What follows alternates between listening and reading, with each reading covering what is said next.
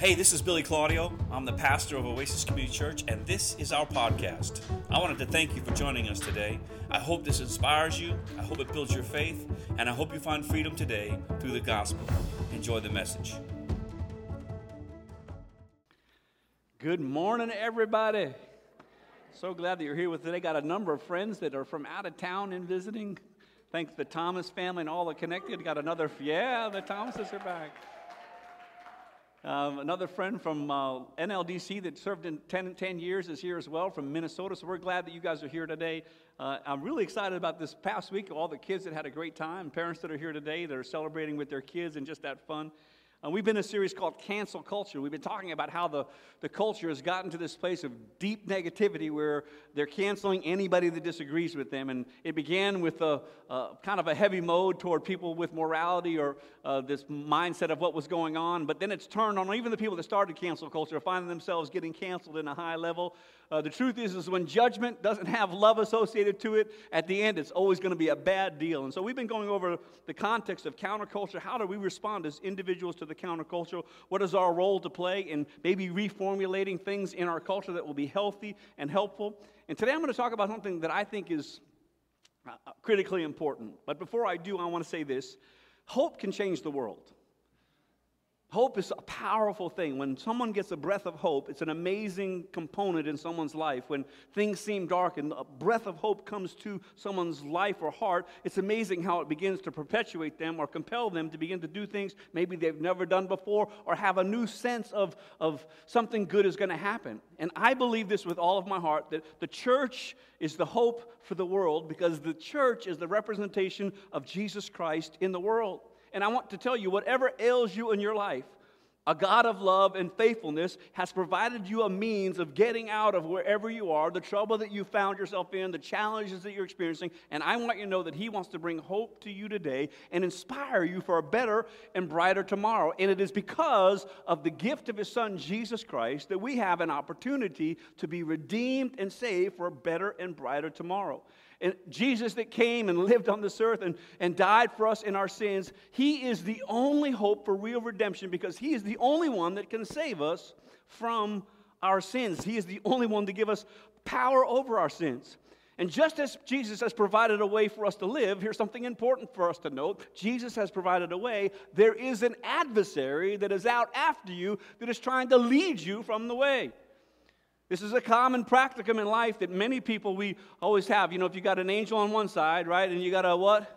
Everyone understands the dynamic. Well, I got the good angel on this shoulder, and you got the bad angel on this shoulder. We kind of get the context, but the truth is, it's a reality. Jesus is leading a path to the way, and the enemy is leading you a path astray. Jesus makes this statement in John 10:10. He says, "The thief does not come except to steal and to kill and destroy. I have come that they may have life and that they may have it more abundantly." I want you to notice the contrast. God's way is life, and the other way is loss and death and destruction. There's a deep contrast between the two, and the truth is that we are in a fight for finding and discovering the way, and because there is a way, there's also something that's not the way. In our society that we live in today, there's an individualism, a secularism, and an individualism that basically says anybody can choose their own way. The challenge with that is it possible for someone to choose the wrong way?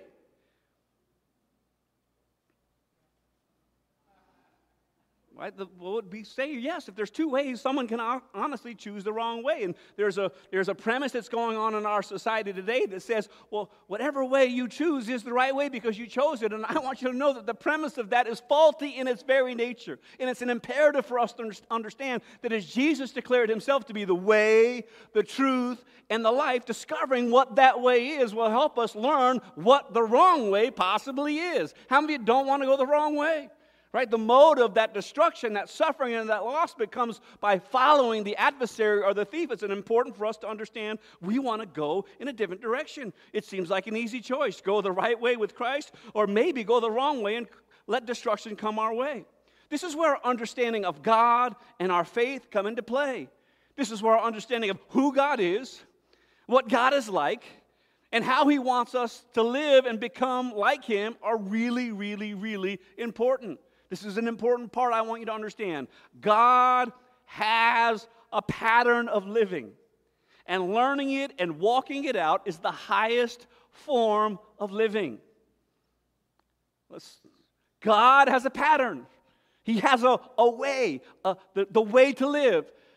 And learning it and walking it out is the highest form of living. In other words, you will live life at the fullest when you learn to understand the pattern of God's design of living well. From the beginning of creation, God had a plan. God created man, did some wonderful things for man. And from the very beginning, the adversary was there right in the beginning to distort God's way of living. Because this is true. Satan is opposed to us living out God's plans and purposes. He'll be totally content if you just go astray from God's plans and do your own way or go your own purpose, because he knows in that God isn't glorified and destruction comes your way. If you remember back in the Garden of Eden, Adam and Eve are there. I'm going to begin. We see this adversary show up right in the beginning. Genesis chapter 2, verse 15. Then the Lord God took the man and put him in the Garden of Eden to tend and keep it. And the Lord God commanded the man, saying, of every tree of the garden you may freely eat, but of the tree of the knowledge of good and evil you shall not eat, for in that day you eat of it, you shall surely die. Now, important note, God provides a perfect place for man to live out life to the fullest. He puts him in the garden. Right? He puts in this beautiful Garden of Eden. Everything that they need to be engaged with God and to live a fruitful life is available. And yet God puts a tree in the middle of the garden. How many go, that should not have happened, right? In our mindset, why would you put a tree in the garden? I mean, you're giving them an opportunity to fail. The truth is that God created man to pour his love upon them. God wanted to love humans. God created humans to empower them and to love on them. And the only way that God could receive love back from man was if he gave them an opportunity not to love him. How many of you know that in relationships, you don't want someone to be forced to love you, right? Because if it's forced love, is it love at all? I love you, babe. Right? We want real love. God created humans to have the ability, the unique ability, to have a desire of loving God back in a pure form. And the only way they could purely love God back is if they had a way not to love him back, but chose to love. So God puts this tree in the garden so that they would have the opportunity to truly be in a loving relationship with God. We find this in that God has provided this perfect place. He puts man as the object of his love there. And it's in this opportunity of choice that they have the opportunity to fulfill this love responsibility to God. So what do we find in the very, very beginning? Satan is about to cancel God's word in the very start of humanity. God has spoken. God has said, this is the plan. Genesis 3, it says, now the serpent was more cunning than any beast of the field. And let me say this, in the very beginning, Satan is called more cunning. And I want you to just ask this question of yourself.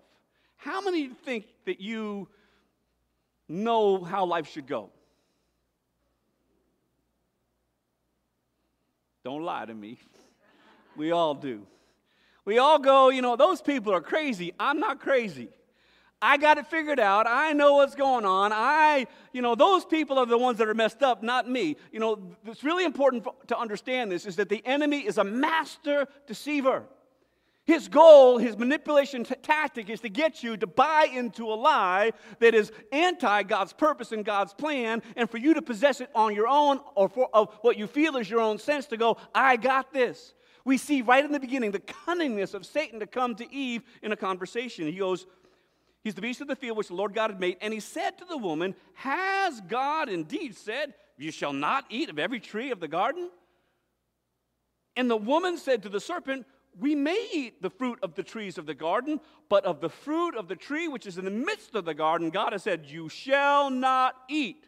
Now she adds a law, nor shall you touch it. How many of you know we didn't see that in the beginning? Our human nature is we got a law, we're always going to add something on top of it. Don't only eat it, you don't touch it either, just don't even look at it. Human nature is always to add more rules and regulations to the things that God has said. But we see here, she responds and says, no, we can't eat every tree. We can't eat that one in the middle. And then the serpent said to the woman, you will not surely die, for God knows that in the day you eat of it, your eyes will be opened, you'll be like God, knowing good and evil. This is interesting, isn't it? God has spoken.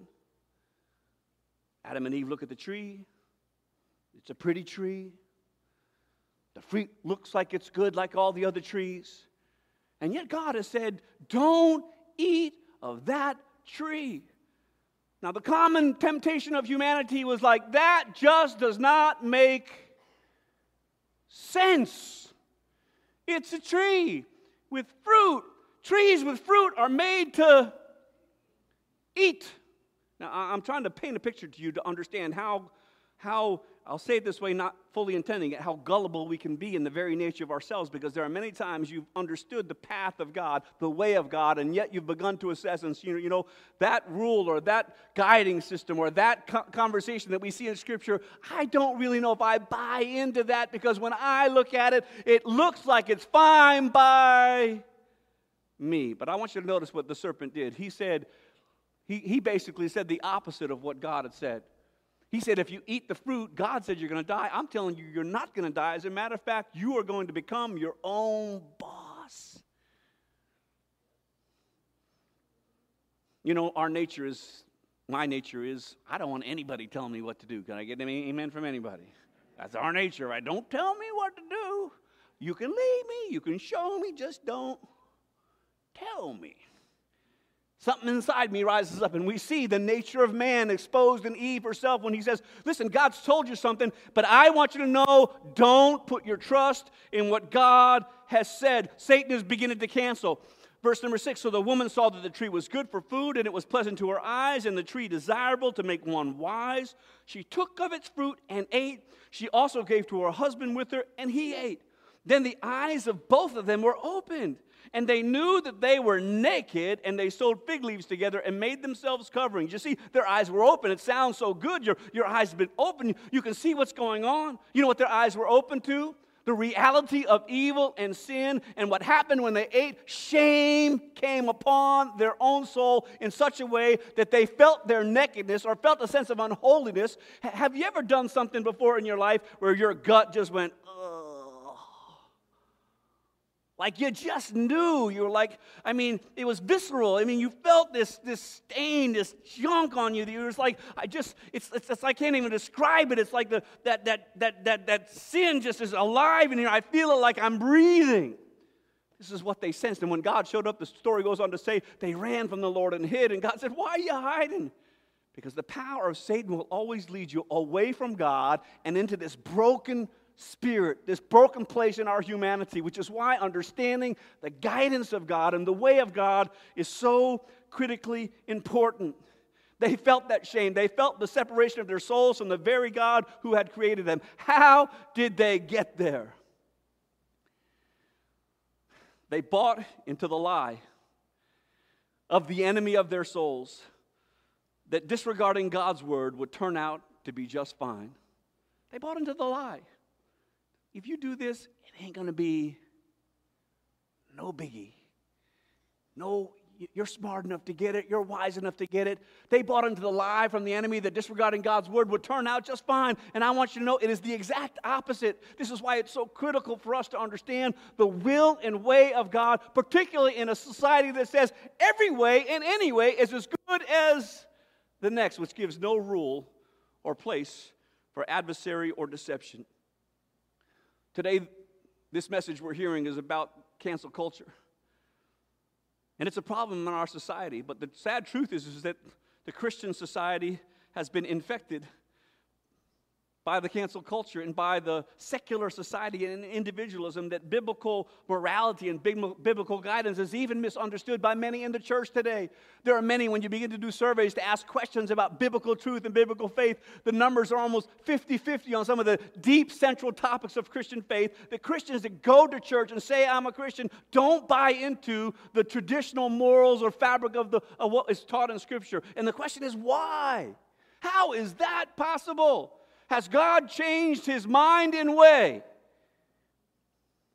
No, but the tactics of the enemy have grown stronger and more influential. One of the greatest inventions that we've had in our lifetime, anybody know what it is? The internet. Isn't it amazing? You get on your phone, like Someone said to me, well, what's this question? I said, wouldn't it be weird if we had something we could just ask right now? Push a button, get a conversation. It tells me what I want to know in a split second. A great, amazing invention. And yet, this amazing invention that could be used to proliferate the gospel of Jesus Christ, that could be used to accentuate truth and push it out, has been the exact opposite tool that has been used by the secular culture and the world to propagate all kinds of evil, crazy stuff, but more importantly, the infusion of antichrist conversation and communication to make people of faith begin to question the very faith that they possess. And the only reason they question it is because they don't know the truth well enough that when they hear the lie, they can't discern. They go, well, the fruits look the same. Today's an invitation to get ourselves ready for the place that we're in, because here's what I want you to know. Satan has a plan to minimize your faith and steal your influence in this generation. Satan has a plan. He wants to minimize your faith. He wants you to basically be faithless. He doesn't want you to have a strong faith. He doesn't want you to have an active faith. He doesn't want you to have a sturdy faith. He wants to minimize your faith and steal your influence for the generation we're supposed to be impacting for his kingdom. 1 Peter says this, be sober, be vigilant, wake up, because your adversary, the devil, walks about like a roaring lion, seeking whom he may devour. He's ready to eat up Christians. He's speaking, he's writing to the church here. He said, beware, the enemy is coming out. He's out to get you and tear you down. He's out to steal your faith. He goes on to say in the very next verse, and I think this is significant, resist him. In other words, it's time to stand up and say, I got to do something. This force is coming this way, and if I don't stand and create at least an equal enough force, I'm going to be overpowered. Steadfast. How do I resist him? Steadfast in the faith, knowing that the same sufferings are experienced by your brotherhood in the world. He basically is talking about the persecution that is going on, and the world is pushing against faith and pushing against the Christian values, and this is the early church. And he's saying you need to stand up, you need to resist, get steadfast in your faith, which is the faith is based on the principles in the Word of God and our understanding of who God is and what God is like and how he invites us to live in this world. Resist, stand up, don't back down, get out of our slumber. Let's get engaged in the activity of God. The Lord is inviting us. The enemy is looking to take you out of the game. He wants you to take the apple that's dangling in front of you. He wants you to throw out the words of God and say every tree is the same. When God says, no, every tree isn't the same. The great deception of Satan is the same. God is keeping you from really living the life you deserve. In other words, you ought to be able to do whatever you want. God, if you want to do it, God's trying to keep you from it. Those rules, those regulations, we call them rules and regulations. They're honestly just God guiding you and trying to protect you. You know, as a parent, when you're teaching your kids to drive, anybody remember those days? Anybody scared to death? Right? You remember those days. Well, you know, back in the day when they had driver's ed, they'd have a teacher that would be sitting in a car next to the kid, and they'd have an extra brake, right, to help protect in the guiding story of what's going on. Well, God in our life is simply someone trying to help us learn how to go down the path that he wants us to go in our steering, and he's there braking for us at times to help us prepare for what's next. He's not trying to keep you for something. He's trying to bring something into your life. And I'm going to say and invite you, don't buy into the lie of Satan. God is trustworthy, and what he says is worth following. God is trustworthy, and what he says is worth following. God is trustworthy, and what he says is worth following. God knows.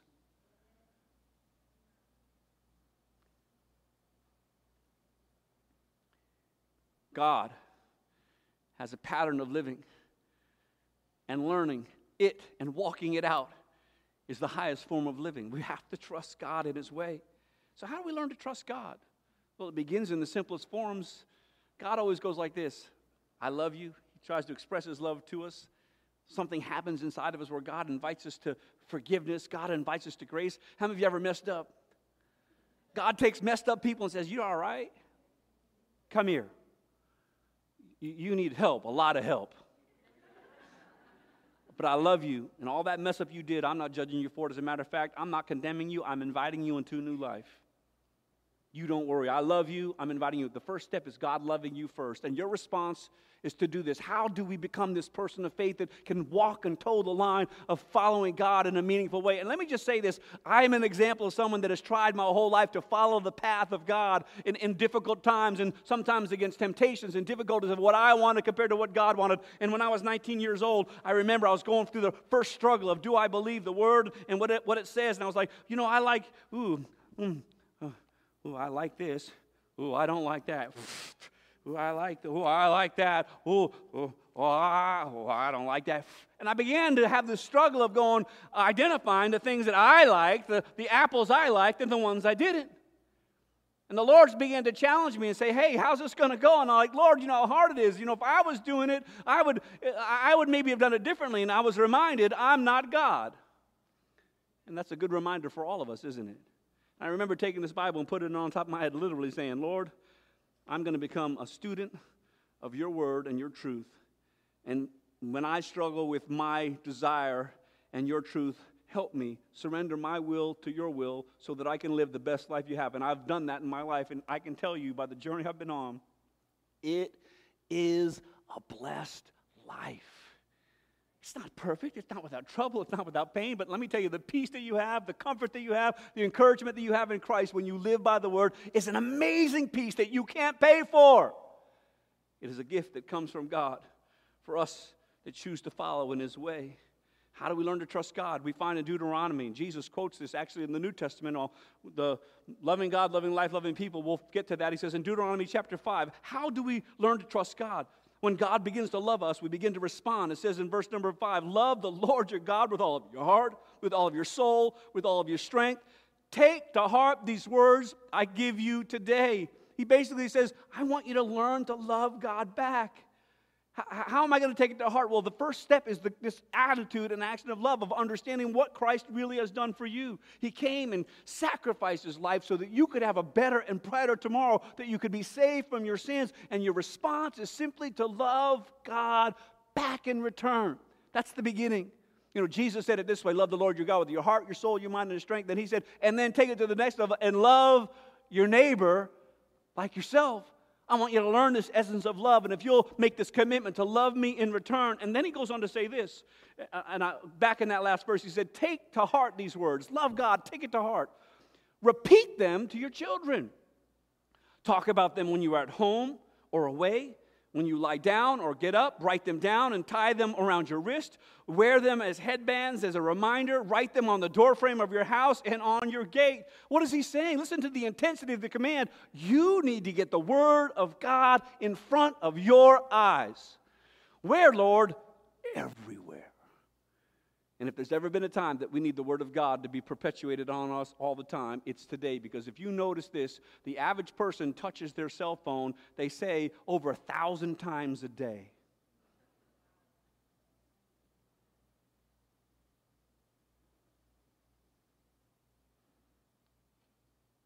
Now, thank God there's Bible apps.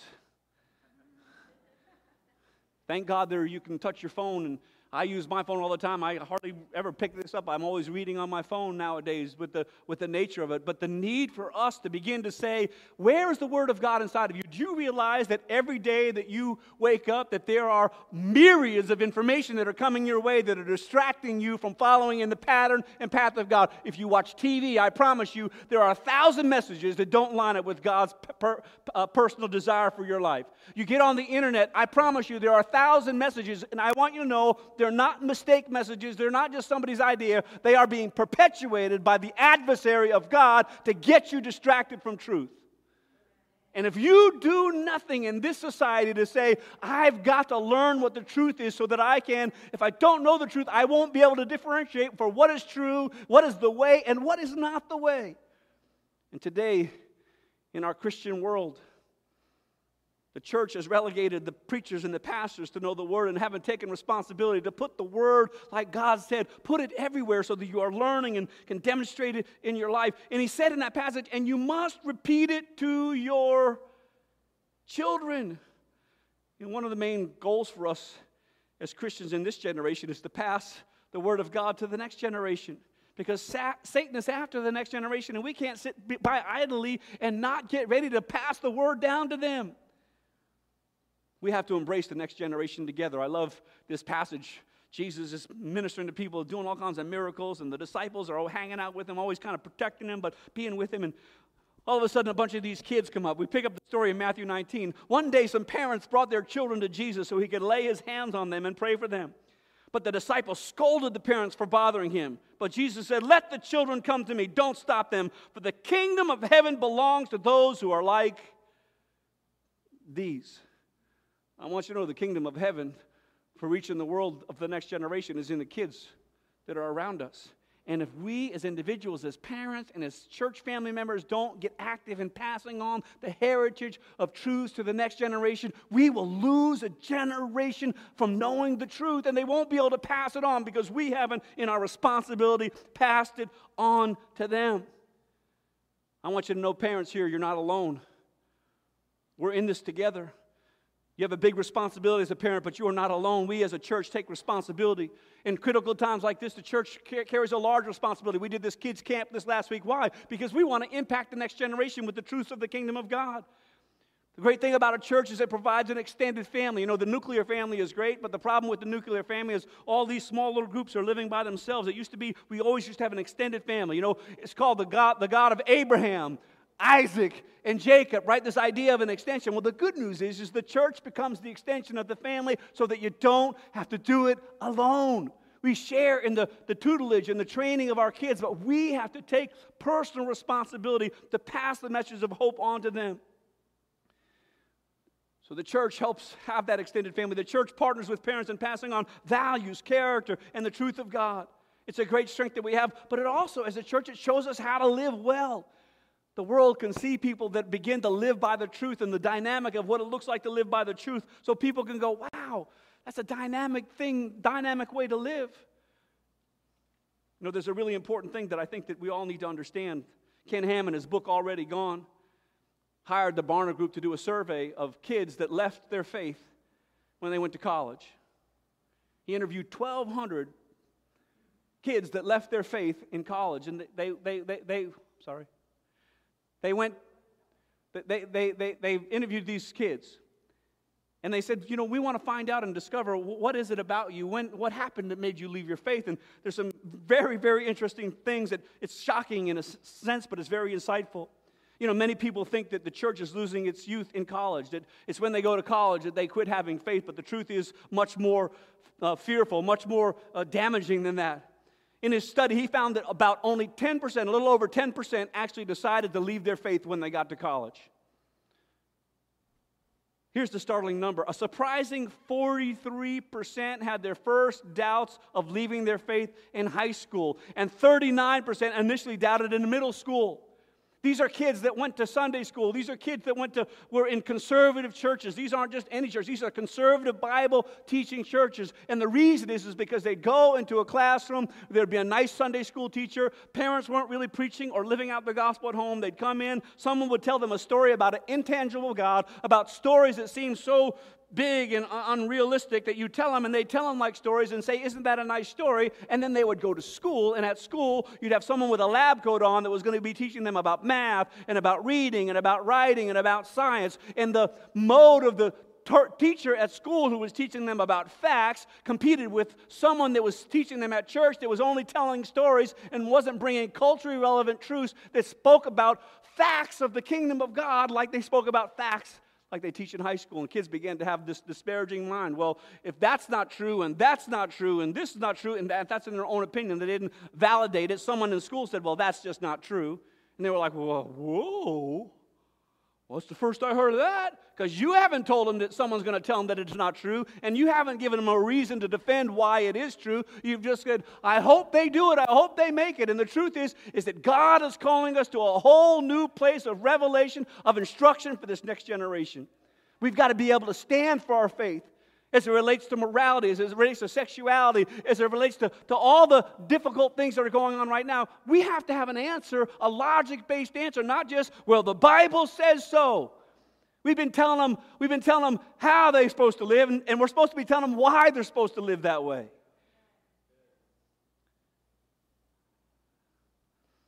Many of us find ourselves in a place of difficulty. But the question is, who's responsible for teaching our children? Obviously, ultimately, parents, we are. But you're not in it alone, and we realize that it's really important for us to begin to provide the avenue of instruction that will be a blessing. You know, in 362 AD, the Roman Empire, Julian, issued an edict forbidding Christianity to be taught in any schools while also instituting devotion to the pagan gods. So in our culture, where they basically eliminated any Christian context of faith in schools, the idea they're preaching today is really atheism and secularism, or individualism. Do whatever you want, however you want, whenever you want, whatever you feel, that's true just because you feel it. So if you feel it, it must be true. This religion that's going on, this secular religion that's being pumped out is, well, it's not really religion when it really is religion, because they're saying that's not a religion, this is the right way. And when you begin to explain truth and saying this is true, you're basically extrapolating from that a religious true or the way to live is true. And there's this context that's going on in our school systems. This happened generations ago in this first century. He goes on to say, this is Aaron Arms in the Federalist said this, so while Christians were barred from teaching in schools, students who were Christians were openly accepted with the hope that they may be converted to paganism. Since these schools were the primary means by which an individual could achieve elite status, become a part of the noble, political, and ruling class, Julian assumed his edict would eventually end Christianity. Julian and Christians agreed that whoever controlled education controlled culture.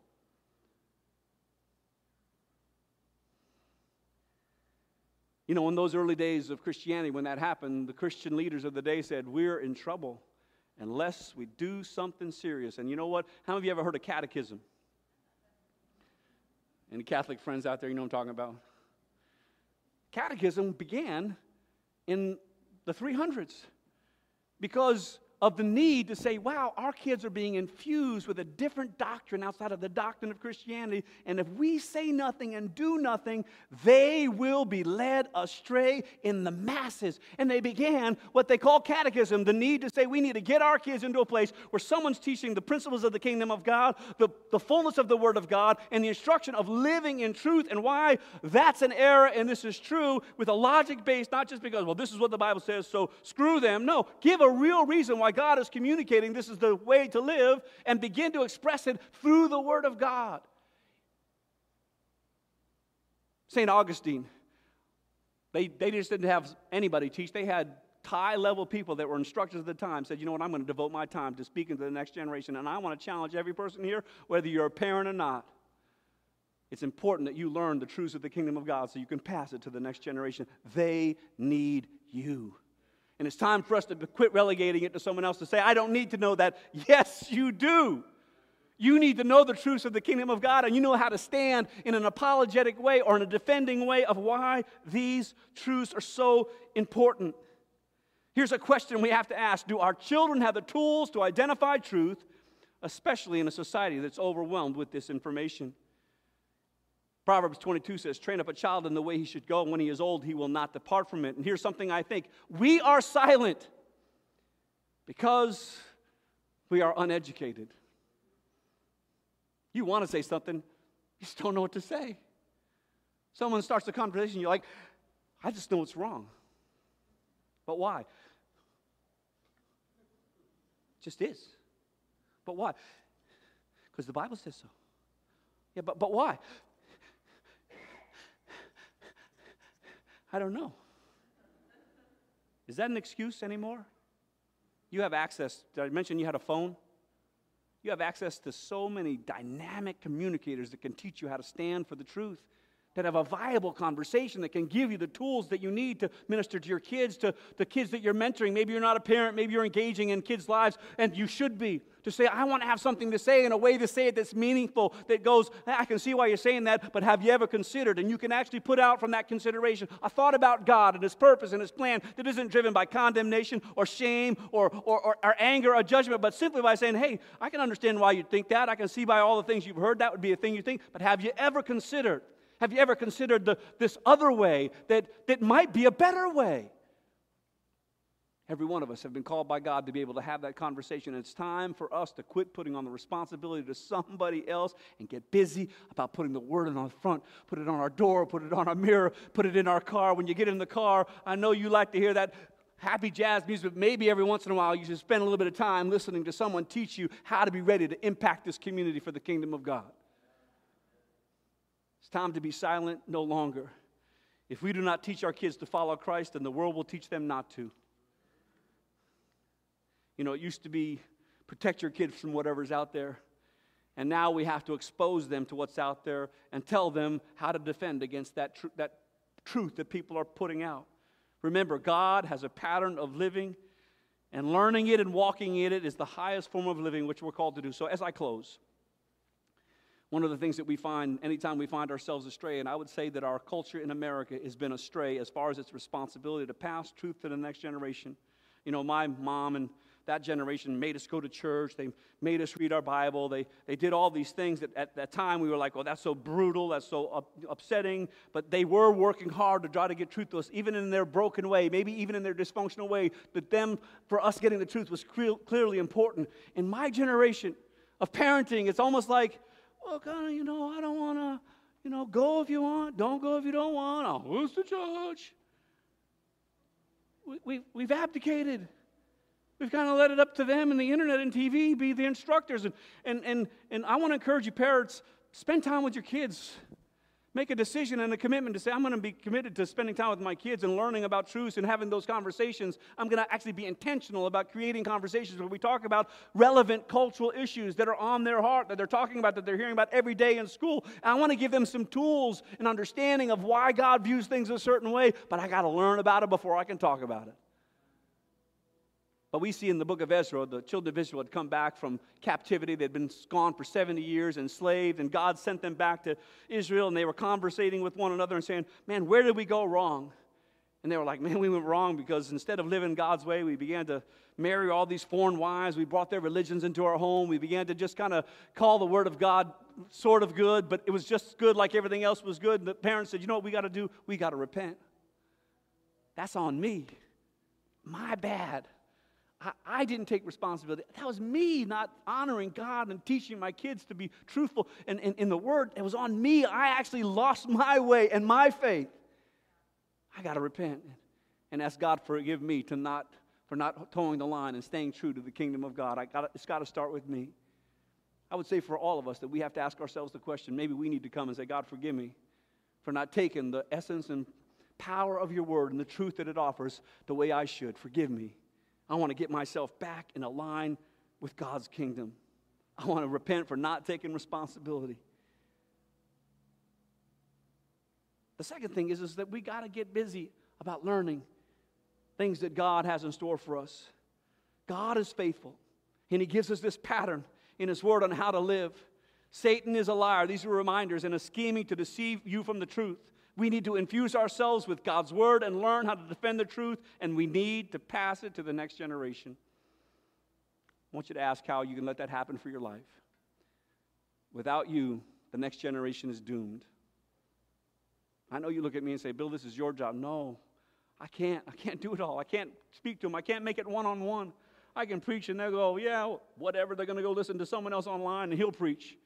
But it's individuals that say, I'm willing to mentor, I'm willing to reach, I'm willing to love, I'm willing to give myself so the next generation finds Christ. It's on all of us to do that. And I want to encourage and challenge you to be a person that will live up to the standard that God has for you. It will take sacrifice. You're going to have to put your own phone down. You're going to have to change your own channel on your TV. You're going to have to make some decisions yourself to say, I'm going to quit damaging my soul and start doing the right things to help me become the person I need to be. As I close, God loves you. I started in the beginning saying God loves you. He cares about you. Whatever ails you in life, He's interested in. Whatever troubles you have, He's interested in helping bring ministry to them and healing. Wherever you find yourself in life, God is interested in you. He wants you to experience His grace, His peace, and His love. And I want you to know that grace and peace and love is found in and through Jesus Christ. And the power of forgiveness of sins that changes the context of our life forever. Maybe you're here today and you don't know Jesus.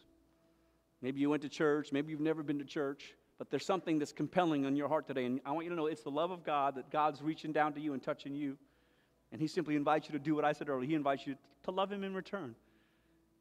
And how does it begin? It begins by surrendering your heart to his love, to his lordship, receiving the forgiveness of your sins through Jesus Christ, admitting your need for a Savior to be forgiven, and starting that new life with him. If that's you, I want to pray a prayer with you. It's a prayer of surrender. It's a prayer of dedication. It's a prayer of salvation. It's a life-changing prayer. And I'm going to ask you to pray some words with me. I want you to make them your own words in your heart as you pray this prayer. Would you just all bow your heads for a moment? We're going to pray this prayer. Let's join together as we pray with maybe those that are making this decision to say, God, thank you for loving me. Thank you for sending your son Jesus to die on the cross for my sins so that I could be forgiven and receive the free gift of eternal life. You love me so much that you give me what I don't deserve. And I receive that free gift today. And I choose with all of my heart to follow you and to serve you and to follow your truths. Now fill me with your Holy Spirit and lead me in the way I should go. It's in Jesus' name I pray. Amen. Hey, I appreciate you. I'm looking at a bunch of champions today that are going to take serious what you hear. You're going to start learning more than you can imagine. You're going to start becoming wiser than you imagine. You're going to have words to say you don't think that you have the ability to communicate. God's going to show you that you do.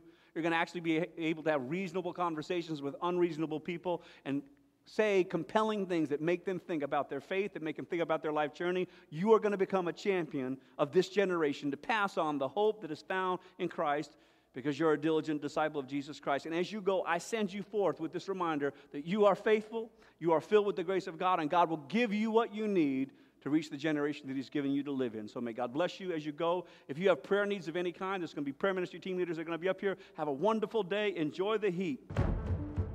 Thanks so much for listening to our podcast. I really hope God moved in your heart today. And if you're in the Scottsdale area, I'd love for you to come and visit our campus on one of our Sunday services. You can find details to our service times on our website. I also want to thank our faithful givers. By giving towards our podcast, you're able to help us reach people from all over the world for Christ and fulfill the mission of Oasis, which is to love God, love life, and love people. God bless.